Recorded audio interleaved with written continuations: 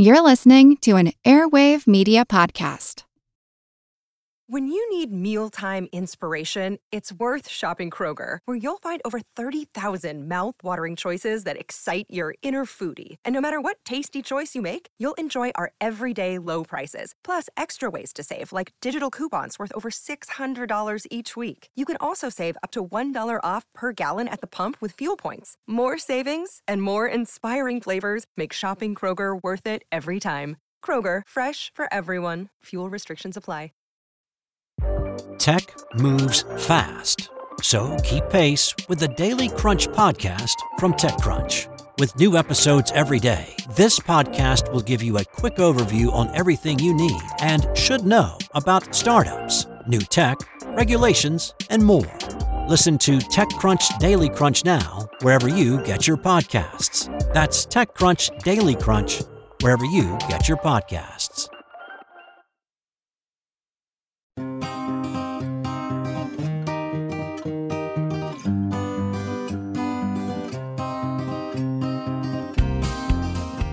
One thing that we've all become more acutely aware of during the pandemic is the act of breathing.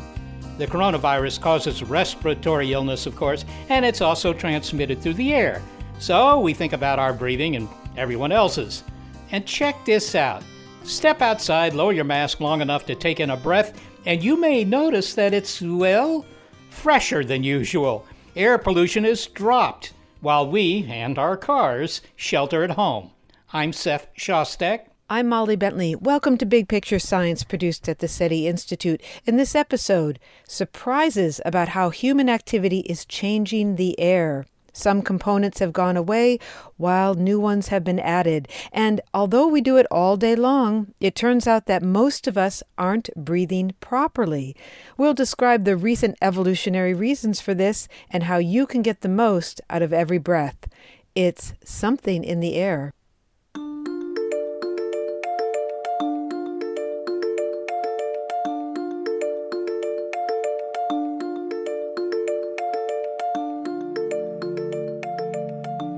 When environmental biogeochemist Janice Brainey set out to examine the samples she'd collected for a research project, she was surprised at what she discovered. She had planned to study dust. Our study was designed to try to understand how dust moves through the atmosphere and where it might be coming from and the implications to receiving aquatic ecosystems. And that required her to take a close look. Because I was very interested in the composition of dust, I started looking at dust under the microscope. But what Dr. Brainey saw through her eyepiece would come to change the focus of her research. I started to look at the dust under the microscope, and that's when I started to see very bright pieces of plastic. Little brightly colored fibers, bright blue, bright green, bright pink, as well as these little tiny fragments of particles in all varieties of colors of the rainbow. And what really struck me were the little microbeads, as small as 4 microns in diameter. And the more that I looked at my samples, the more I realized they were in every single sample. And then I realized that I'm looking at plastic deposition.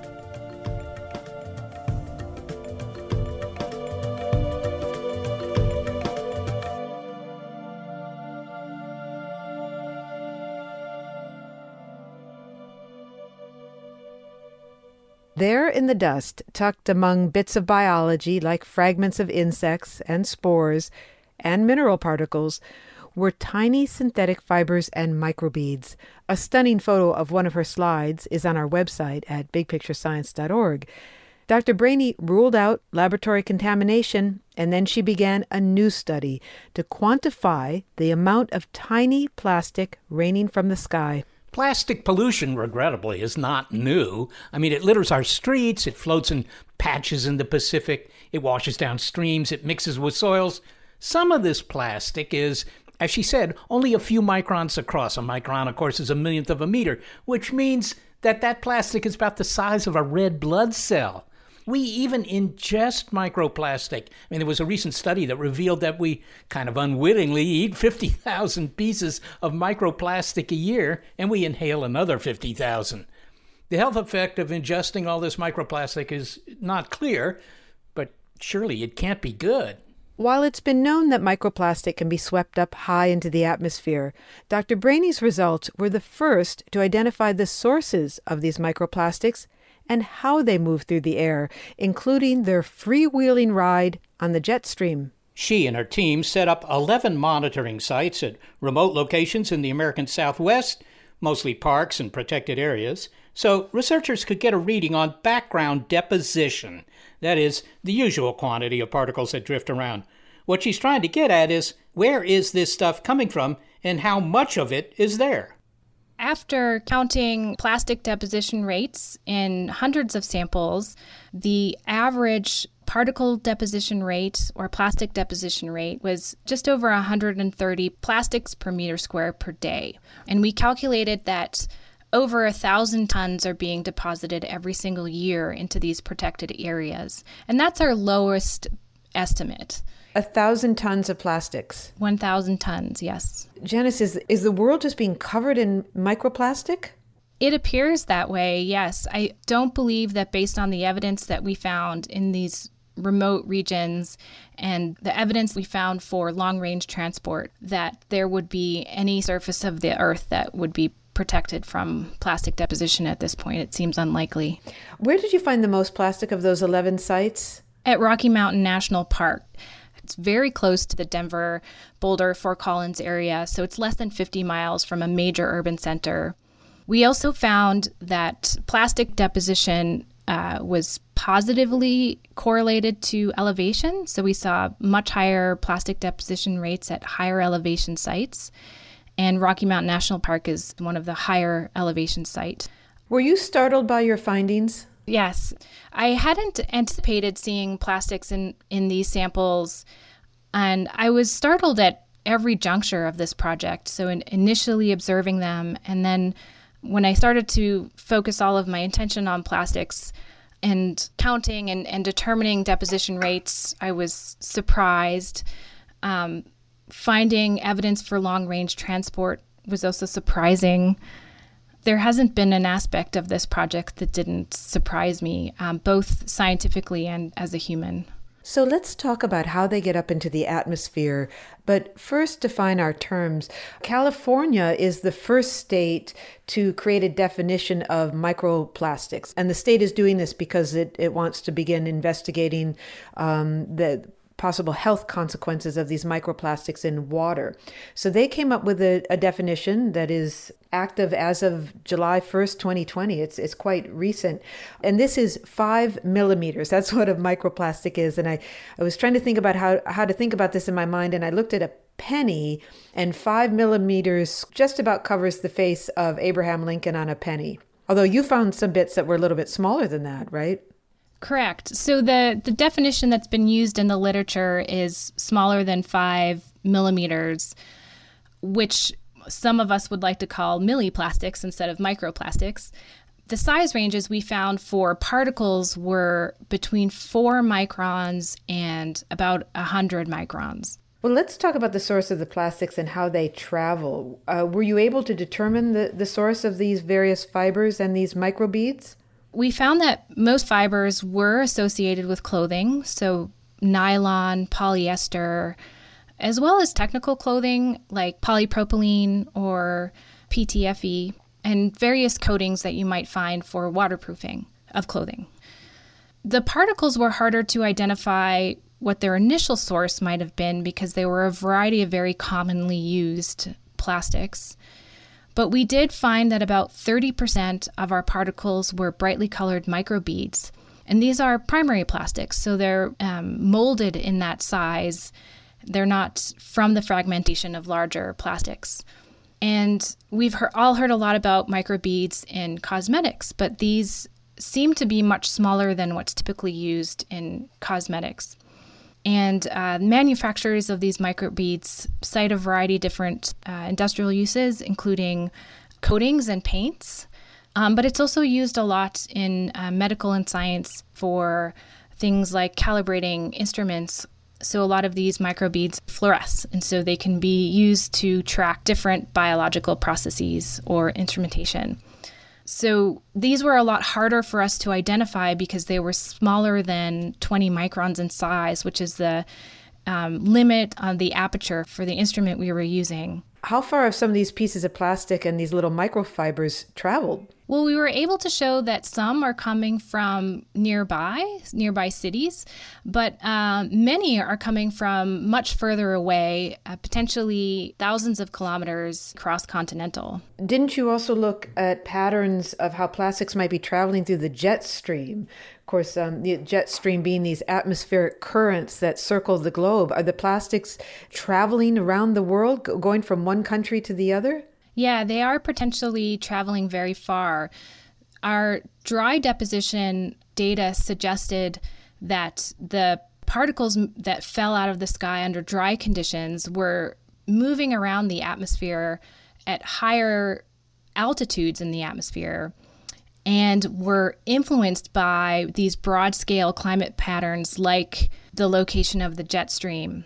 And we're able to show that if an air mass passed through population centers, it tended to have greater plastic deposition rates at our site.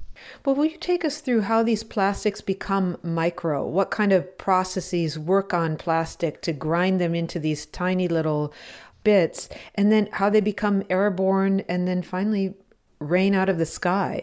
So a variety of different mechanical processes in the environment could break down larger pieces of plastics into smaller fragments.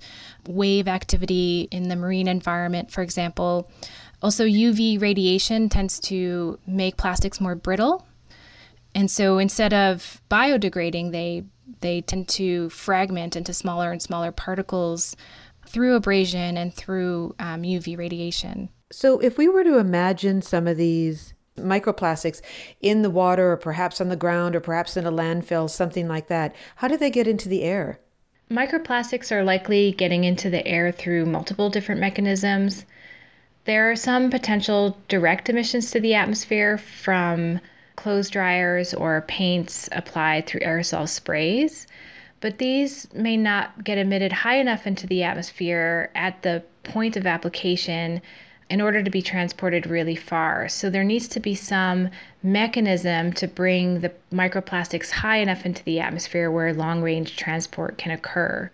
So one potential mechanism is through the erosion of soils that already contain microplastics, similar to how dust ends up in the atmosphere.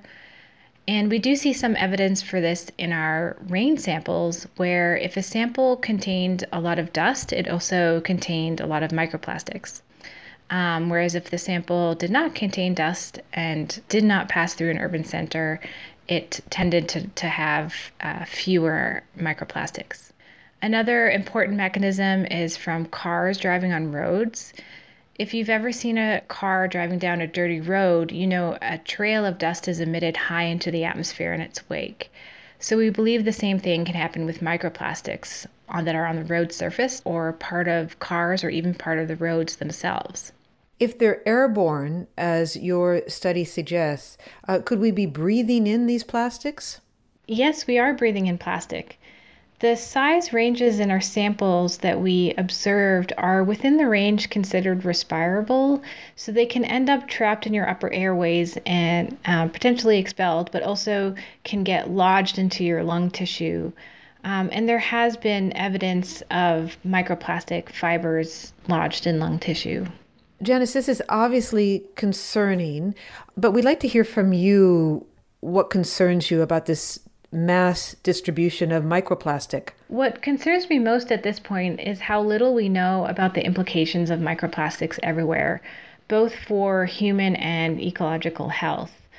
For example, we don't know what the implications are for the physical environment. Do they, for example, act as cloud condensation nuclei? We know they influence soils, but we don't know exactly how and to what extent and what are the implications. I'm also concerned about whether or not we can come together as a global community to try and mitigate this problem.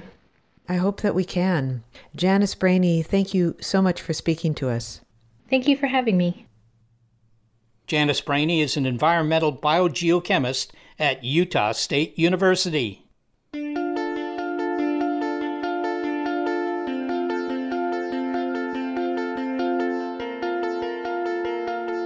At least some news about air quality is looking up. The pandemic might not be letting up, but air pollution is. And, I think that gives people an impression of, what really the reduction on these emissions can do, to air quality. And that maybe hopefully will be an inspiration for future. Next, a global experiment in what drifts above our heads.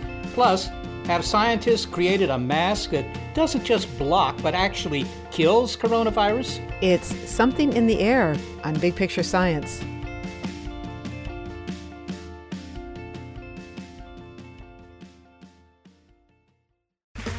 Okay, round two. Name something that's not boring.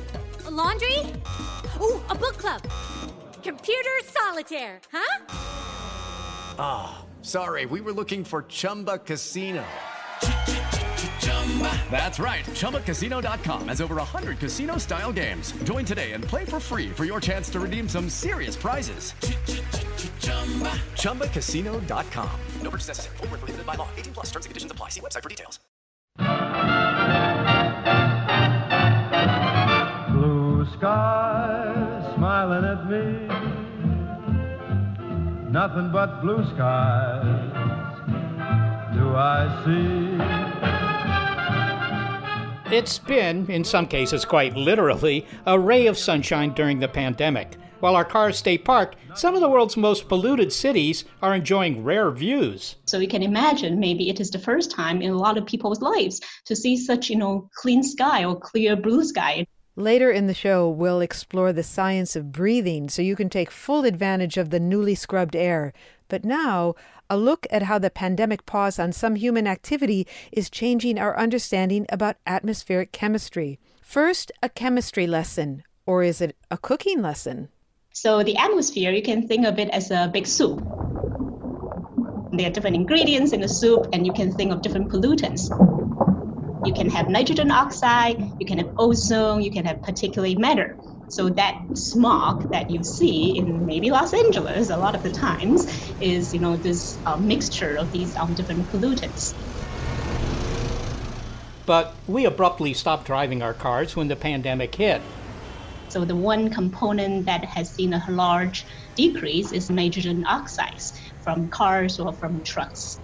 And particulate matter is more difficult to decide if it is actually changing or decreasing with the pandemic, because the chemistry that leads to these particle formation is very different, in different parts of the country. What Georgia Tech atmospheric scientist and chemical engineer Sally Ng and her colleagues discovered is that the pandemic has produced a grand experiment in global atmospheric chemistry, one that they never could have set up, even with unlimited grant funding. For a quick take on the results, compare pre- and post-pandemic photos of places like Beijing and New Delhi. Yeah, so in places like I would say India or China, actually I think the effect of this shutdown on the air quality is easier to visualize, right? Because a lot of those places are already very polluted, to start with. And you can see this before and after, like a very smoggy photo and a very clear photo. And then you can clearly see the reductions, even just, with your eyes without, doing the measurements. The question is that in a lot of other places, then what you're trying to understand is why and how the particulate matter or the ozone will change. Now, I understand that when the shutdown started, you rushed back to install an air monitor on the roof of your office building there. Why was it so critical to get a reading during the pandemic? I mean, what was it that you were trying to learn right away? Yeah, so we want to learn how you can think of the atmosphere has a lot of different pollutants, right? And with the lockdown, then you selectively reduce some pollutants, but not the other pollutants. So we want to really collect this change and then maybe continue lockdown and then slowly reopening, then you can see those emissions, come back. This is a really a big scale experiment to see how the impact of one pollutant will affect, the overall, pollutant mix. All right, so the air is missing some components. Tell us a little bit about the atmospheric chemistry that's changed and what those various components do. Well, the main change is the decrease in the nitrogen oxide level. So nitrogen oxides are compounds that is emitted by, cars and, trucks. And the question is that now you see this big decrease in nitrogen oxide, what would happen to ozone and particulate matter? right? So for atmospheric chemistry, we learn in class is that if you decrease nitrogen oxide, in some places your ozone will increase. In some places your ozone will decrease, right? So now this experiment allow us to kind of evaluate the type of chemistry in different parts of the country. And the particulate matter, these are tiny particles in the air, right? Like we are breathing in them when we are talking to each other. Some of these particles are emitted as particles. So if you drive behind a diesel truck, you see those black soot particles coming at you, right? So those particles are emitted directly as particles. But maybe a lot of people do not know is that a lot of the particles that we are breathing are actually not particles to start with. They are gas phase, compounds to start with, and then they go through this complex chemistry in the atmosphere, and at the end they form a particle. So those are the particles that are more difficult to control. And this experiment will allow us to see how, reduction in these NOx, nitrogen oxides, will affect, the formation of these particles that we are breathing in the atmosphere. You mentioned that when the nitrogen oxide decreases, because there are just fewer tailpipe emissions, that the ozone, at least in some cases, increases. Now, I don't understand. I thought that ozone was something that was, produced in the upper atmosphere by sunlight, hitting oxygen molecules up there. How does that go up just because of what we're doing here on our highways? Yeah, so ozone is, and you are correct, ozone is something that is produced in the atmosphere. So there is no source that would directly emit ozone, right? Ozone is formed from the chemistry in the presence of sunlight, in the presence of nitrogen oxide. There's one more important ingredient that is needed for ozone production. It's called VOC, which is volatile organic compounds.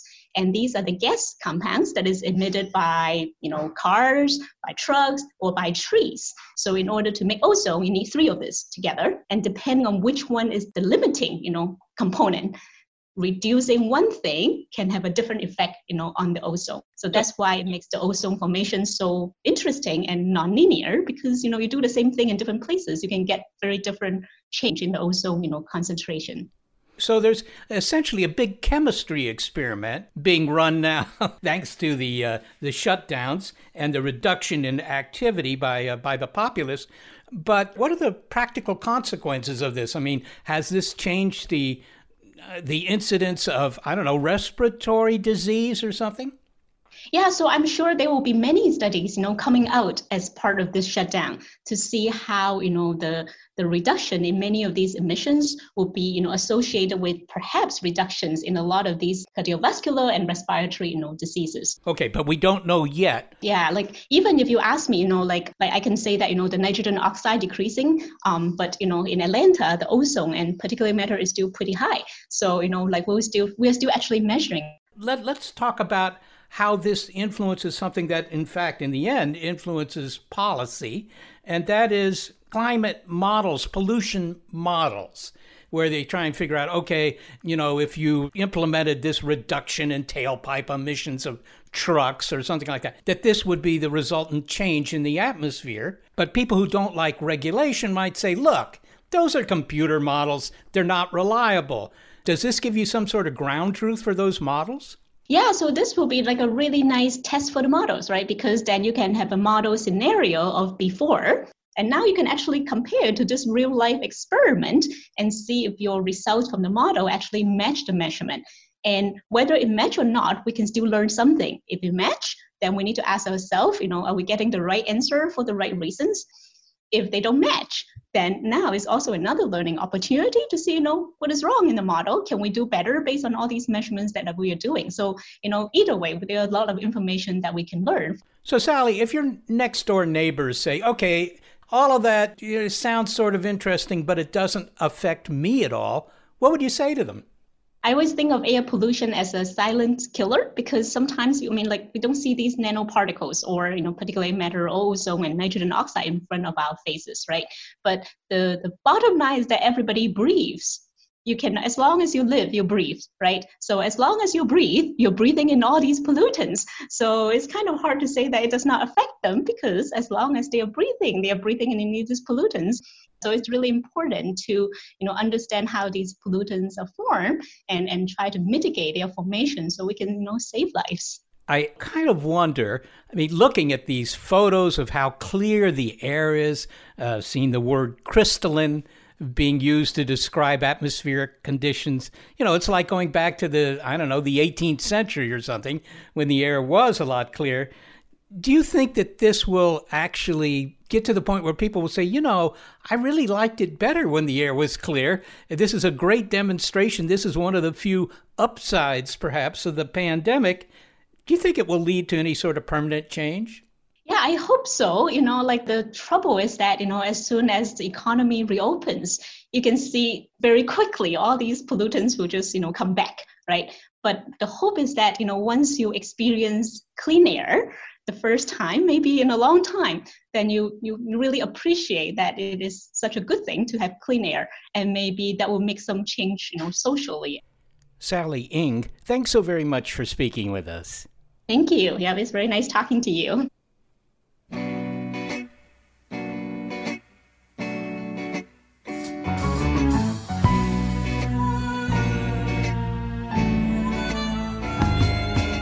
Blue skies smiling at me. Sally Ng is an atmospheric scientist and chemical engineer at Georgia Tech.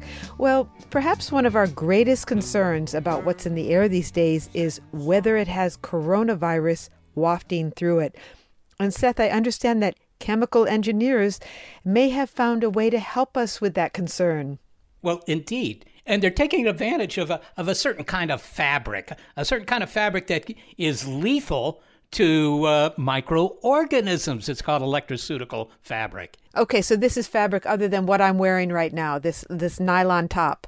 Yes, that might keep a few, viruses from going through to your skin, but it doesn't do anything to them. It doesn't kill them, right? But this fabric really does zap them, and it zaps them with a little bit of electricity. So this is really quite an interesting effect, and it was already known the FDA had approved fabric like this against bacterial infection. It's called electroceutical fabric. So when the pandemic hit, Dr. Shandon Sen, who's a professor in the Department of Surgery in the Indiana University School of Medicine, he had this inspiration. Why not use this fabric for face masks? We were up to finding a fabric which, when it is in contact with the virus is neutralized, meaning the virus cannot infect anymore. So not only do you keep the virus away, but you are taking away its ability to infect. Okay, so an ordinary mask of the kind that I can buy, they work the way a kitchen colander does, or better than that, they work the way the screens on my windows work. The flies can't get through the screen. It's a simple trap, if you will. But what you're saying is that in the case of the virus, the flies are sticking to the screen, and then they could infect you when you put on or take off the mask. So your scheme deactivates the virus. It just it makes them non-infectious. Is that the deal? Yes, it neutralizes the infectivity of the virus. So viruses cannot multiply on their own. In order to multiply, they need to enter into the host cell. So the idea here is once those viral particles are in touch with this fabric, that they are neutralized, meaning they cannot enter a host cell and multiply. Having the virus in the air in a public place is more likely than it was, say, several months ago. And with this number of people getting more and more infected, this will be very important not only to keep the virus away from our air passage, but also to neutralize it. Okay, so this mask has special properties and that can actually deactivate the virus. It's called an electroceutical fabric. But, what is that other than a hard-to-pronounce Greek name?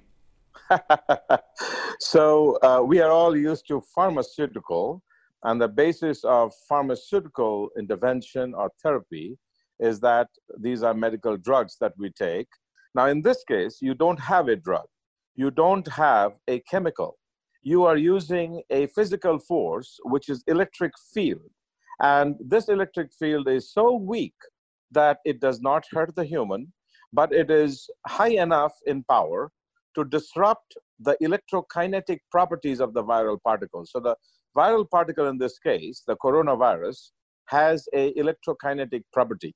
The moment it comes in contact with this fabric, that electrokinetic property is disrupted, and rendering the virus not able to infect anymore. My understanding is that the mask is, it's got some sort of fabric there, some polyester, but that it's laced with two different metals. And in the presence of some sort of salty liquid, I mean, everybody remembers what they did in 5th grade where they took a lemon or whatever and they stuck a couple of metals into it and they got a battery. So is that the way this works? It's just sort of a mask battery? Yeah, so the fabric has been pre-existing for about 10 years now, and it is currently used for wound care dressing. And the principles of this fabric is that you have these so-called polka dot type dots of silver and zinc that are spotted onto the fabric. And they're spotted in a particular geometric pattern such that when wet, in the presence of a electrolyte containing liquid, which can be any bodily fluid or even tap water, it will turn on its so-called battery. This is not the type of battery as we know. There is no other battery except that you have this polka dots and you cannot even feel the metal with your bare fingers. But when it is now wet, the so-called battery turns on, and that is enough to zap the virus such that it cannot infect anymore. Well, that's really quite interesting. That's such a weak electric field. I mean, the Earth has an electric field, doesn't it? And I don't see a pile of bacteria accumulating here in my den. Why is it that this field actually zaps them? So the virus is, say, several centimeters away, they would not be zapped. But if they're in touch with the fabric, then the nature of the electrical forces that you have on this fabric, on the surface of this fabric, neutralizes the virus. So we clearly have seen through scientific measurements, being in touch only for 1 minute of this particular fabric, the coronavirus structure changes. And then if you take the virus away from the fabric, so you don't keep it on the fabric, take it away from the fabric, and now put it on a cell that is ideally suited for the virus to infect it, now these cells cannot be infected and those cells would not die. Can you wash this mask? Is it reusable or is it use once, throw away? The testing of the material has shown that up to 10 washes or so, it retains its electrical properties. And is it intended for the general public? Or, if you manufacture these things, and I presume somebody's going to manufacture them, they would be used only in hospitals? I mean, what's the market? No, currently it is being manufactured in industrial scale in Arizona. And at this time, we have had a meeting with the FDA. As you can imagine, FDA is getting requests for a lot of emergency use authorization applications. And they are now sent back some questions. We are now responding to those questions. And we hope through due process, this would be approved. Once approved, the idea is not necessarily to limit this to only hospital folks, but to people in general, as long as we can keep the cost down. So the idea would be as many people can benefit, the better. Shandin Sen, thanks so very much for speaking with us. Thank you, Seth. Thank you for having me. Shandin Sen, professor in the Department of Surgery at the Indiana University School of Medicine, talking about masks benefiting from the special properties of electroceutical fabric. I liked your question about comparing this to the effect that the Earth's electric field might have on bacteria on our planet. As you said, they're not piling up in your den. And his answer to that seemed to suggest the role that proximity plays to the field. The amount of energy that an electric field can put into something like a bacterium or a virus depends on the strength and the distance, right? If it's a high strength but over a large distance, then, over a thousandth of a millimeter won't do much. But if the strength is, a couple of volts over a very small distance, it's like getting toasted by a lightning bolt that's only, an eighth of an inch long. And now we have an insight into how you make toast. Wow. So you probably don't make toast very often if you're waiting for a lightning bolt to turn that bread brown. No, and I don't really do it with electric fields.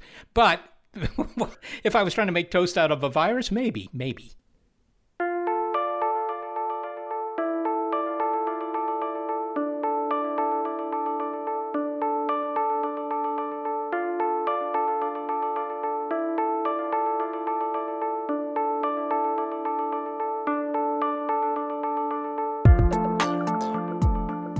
You do it with air thousands of times a day, but even with all that practice, you're probably not doing it right.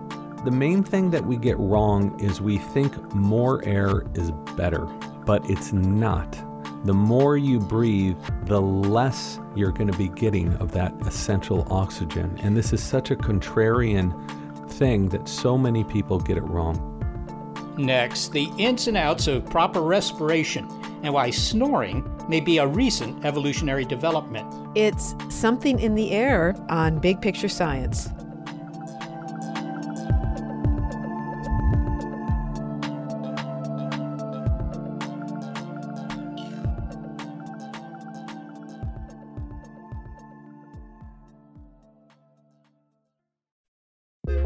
A lot happens every day. Cut through some of the noise by listening to What's New with Wired, a podcast that provides in-depth coverage on technology and culture. With new episodes released every weekday, you can catch up on all the major events you missed. From AI developments to business updates to new scientific theories, it helps you make sense of what's happening in the world. Plus, each episode is usually pretty short. You can easily squeeze it in on your way to work or during a lunch break. So stay updated with the award-winning journalism from Wired. Listen to What's New with Wired wherever you get your podcasts. That's What's New with Wired wherever you get your podcasts.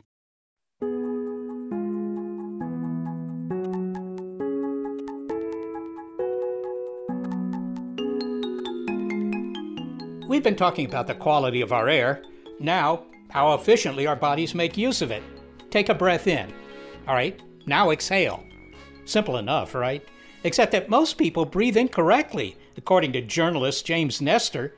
That means about 25,000 times a day we're getting it wrong. That's what Mr. Nestor reports in his book, Breath, The New Science of a Lost Art. He describes some recent evolutionary changes that have made humans less efficient breathers.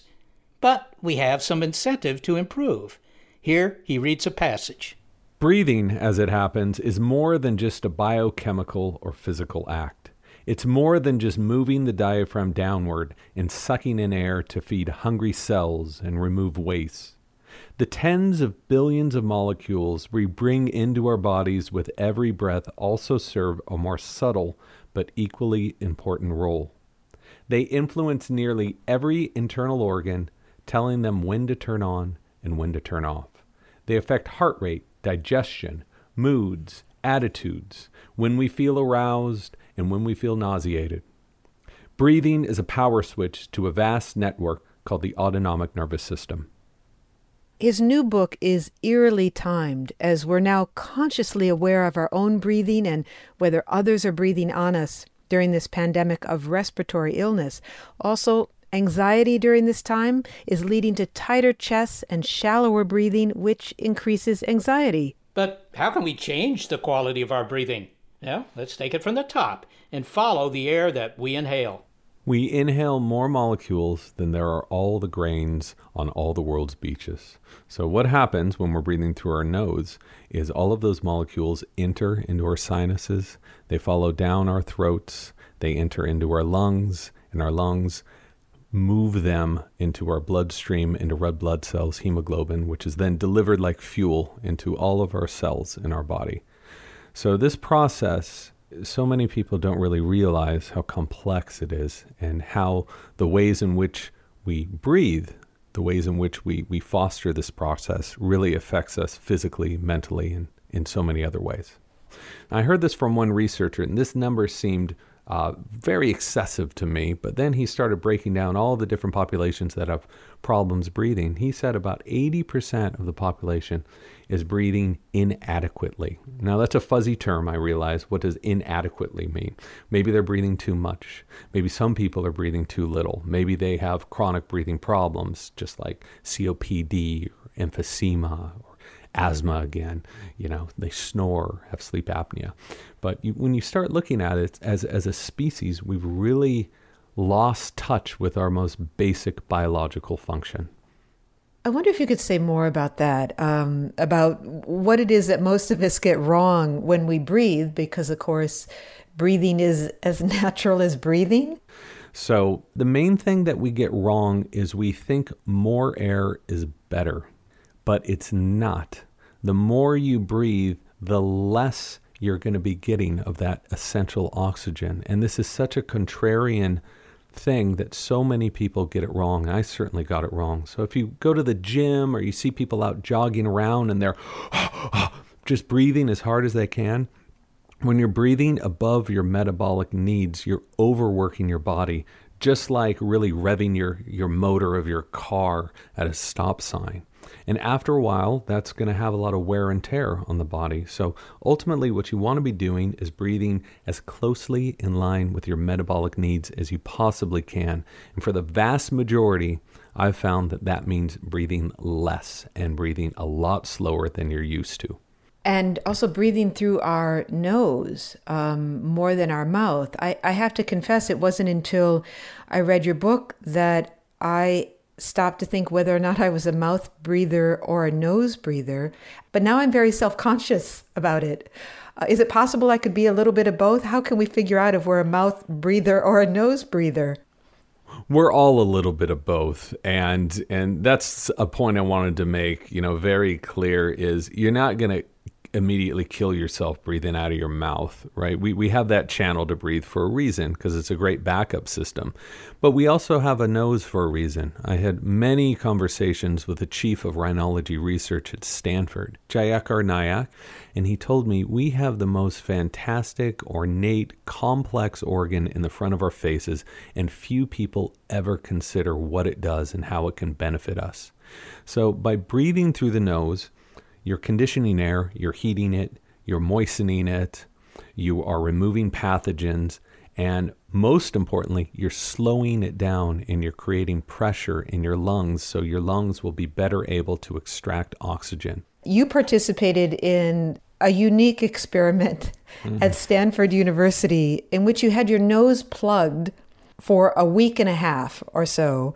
Can you tell us what was being tested? And did you get to take any breaks where you got to pull the plugs out every now and then? Or were they in there firm for the entire time? 0 breaks. We took none. So the Stanford experiment was basically a informal test on how mouth breathing and nasal breathing affect sleep, fatigue, and general performance.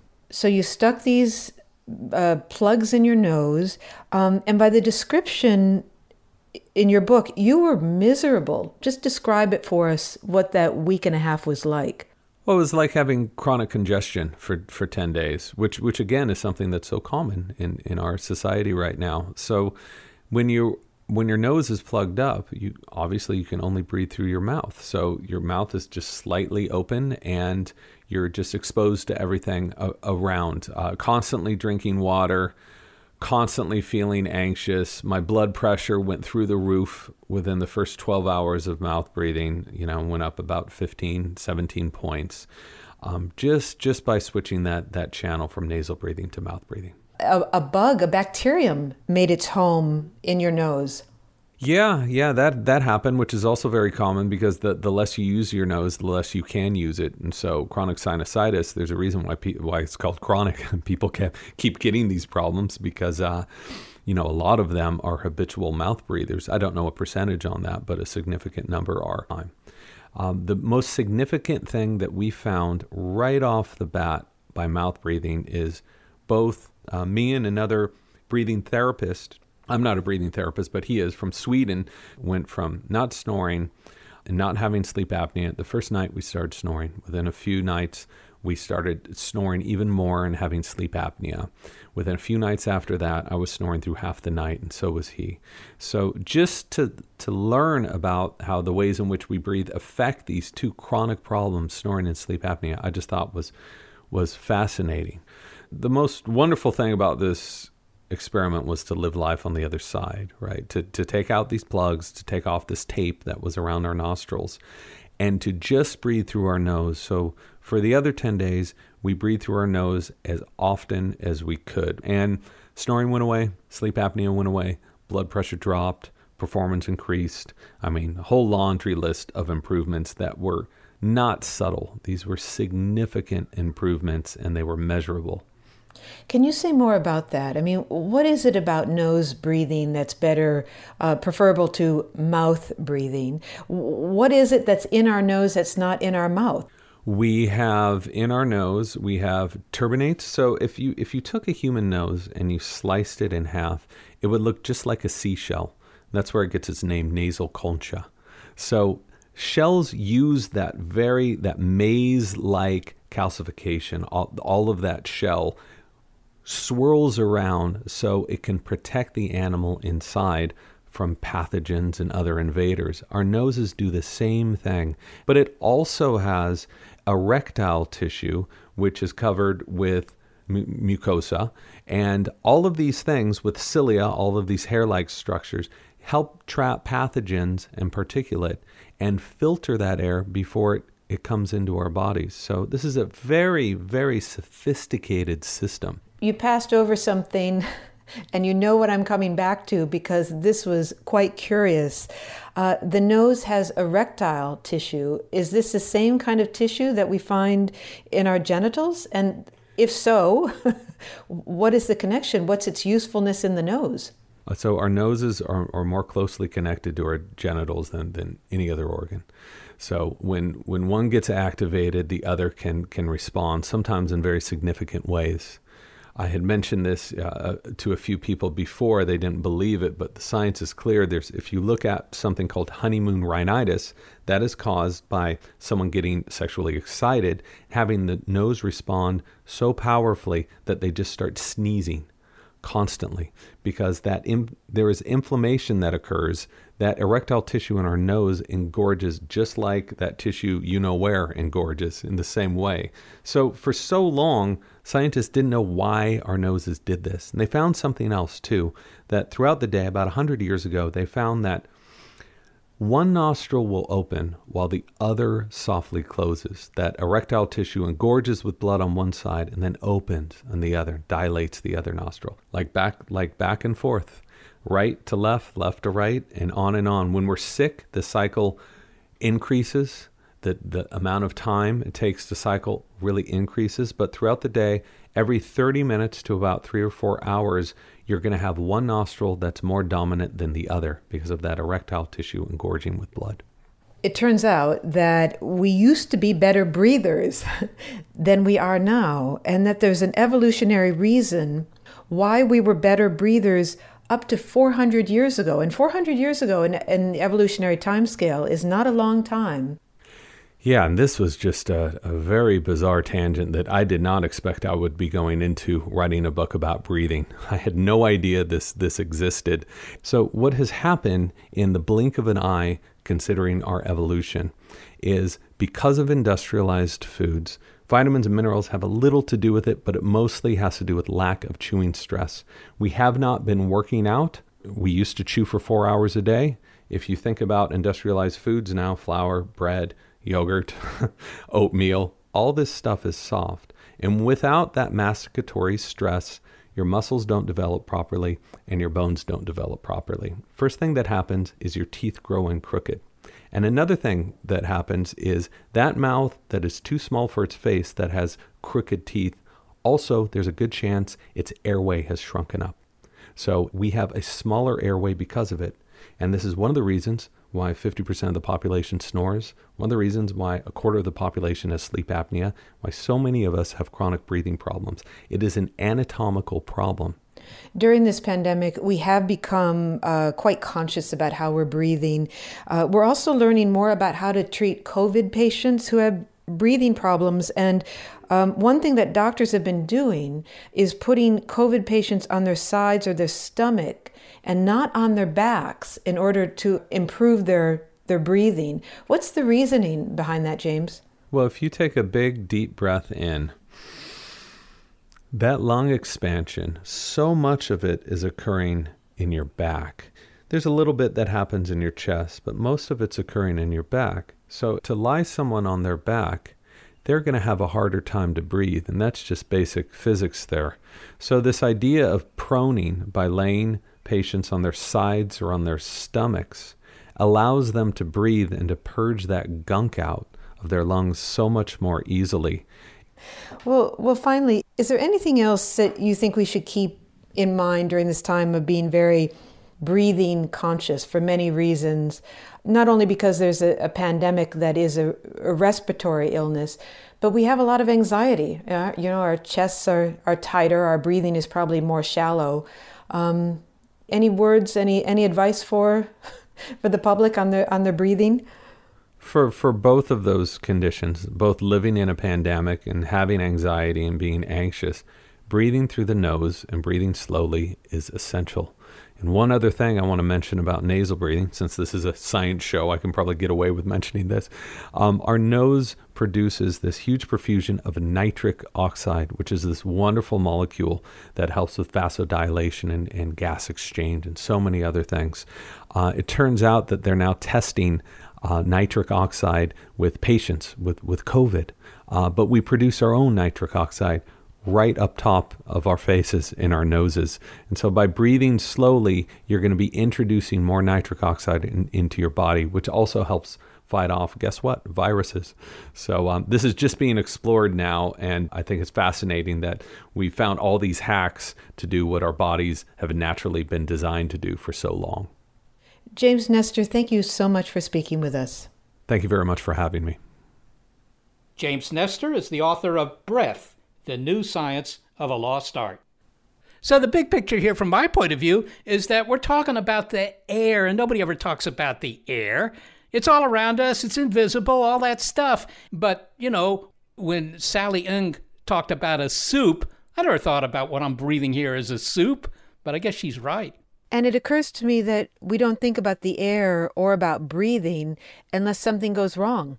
So we think about the air when tiny bits of microplastic fall out of it, or when the air suddenly is much cleaner than it was, or when we have problems breathing.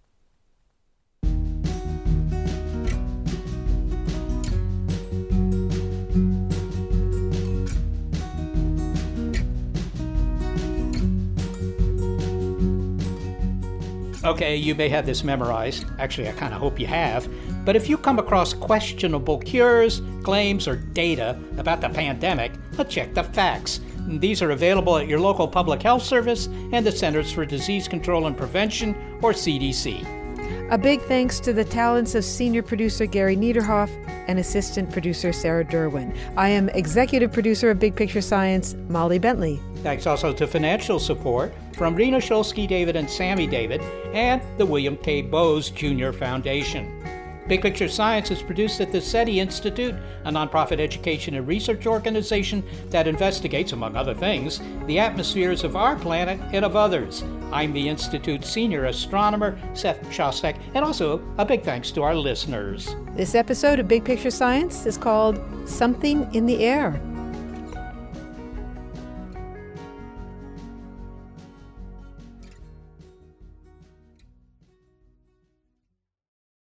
Hello, it is Ryan, and I was on a flight the other day playing one of my favorite social spin slot games on ChumbaCasino.com. I looked over at the person sitting next to me, and you know what they were doing? They were also playing Chumba Casino. Coincidence? I think not. Everybody's loving having fun with it. Chumba Casino is home to hundreds of casino-style games that you can play for free anytime, anywhere, even at 30,000 feet. So sign up now at ChumbaCasino.com to claim your free welcome bonus. That's ChumbaCasino.com and live the Chumba life. No purchase necessary. VGW. Void where prohibited by law. See terms and conditions. 18+. Get ready to geek out. The Wired Science Podcast explores all the latest and greatest in science. Everything from strange diseases and biological breakthroughs to interesting tech and mysteries in outer space. Listen to Wired Science today wherever you get your podcasts. That's Wired Science wherever you get your podcasts.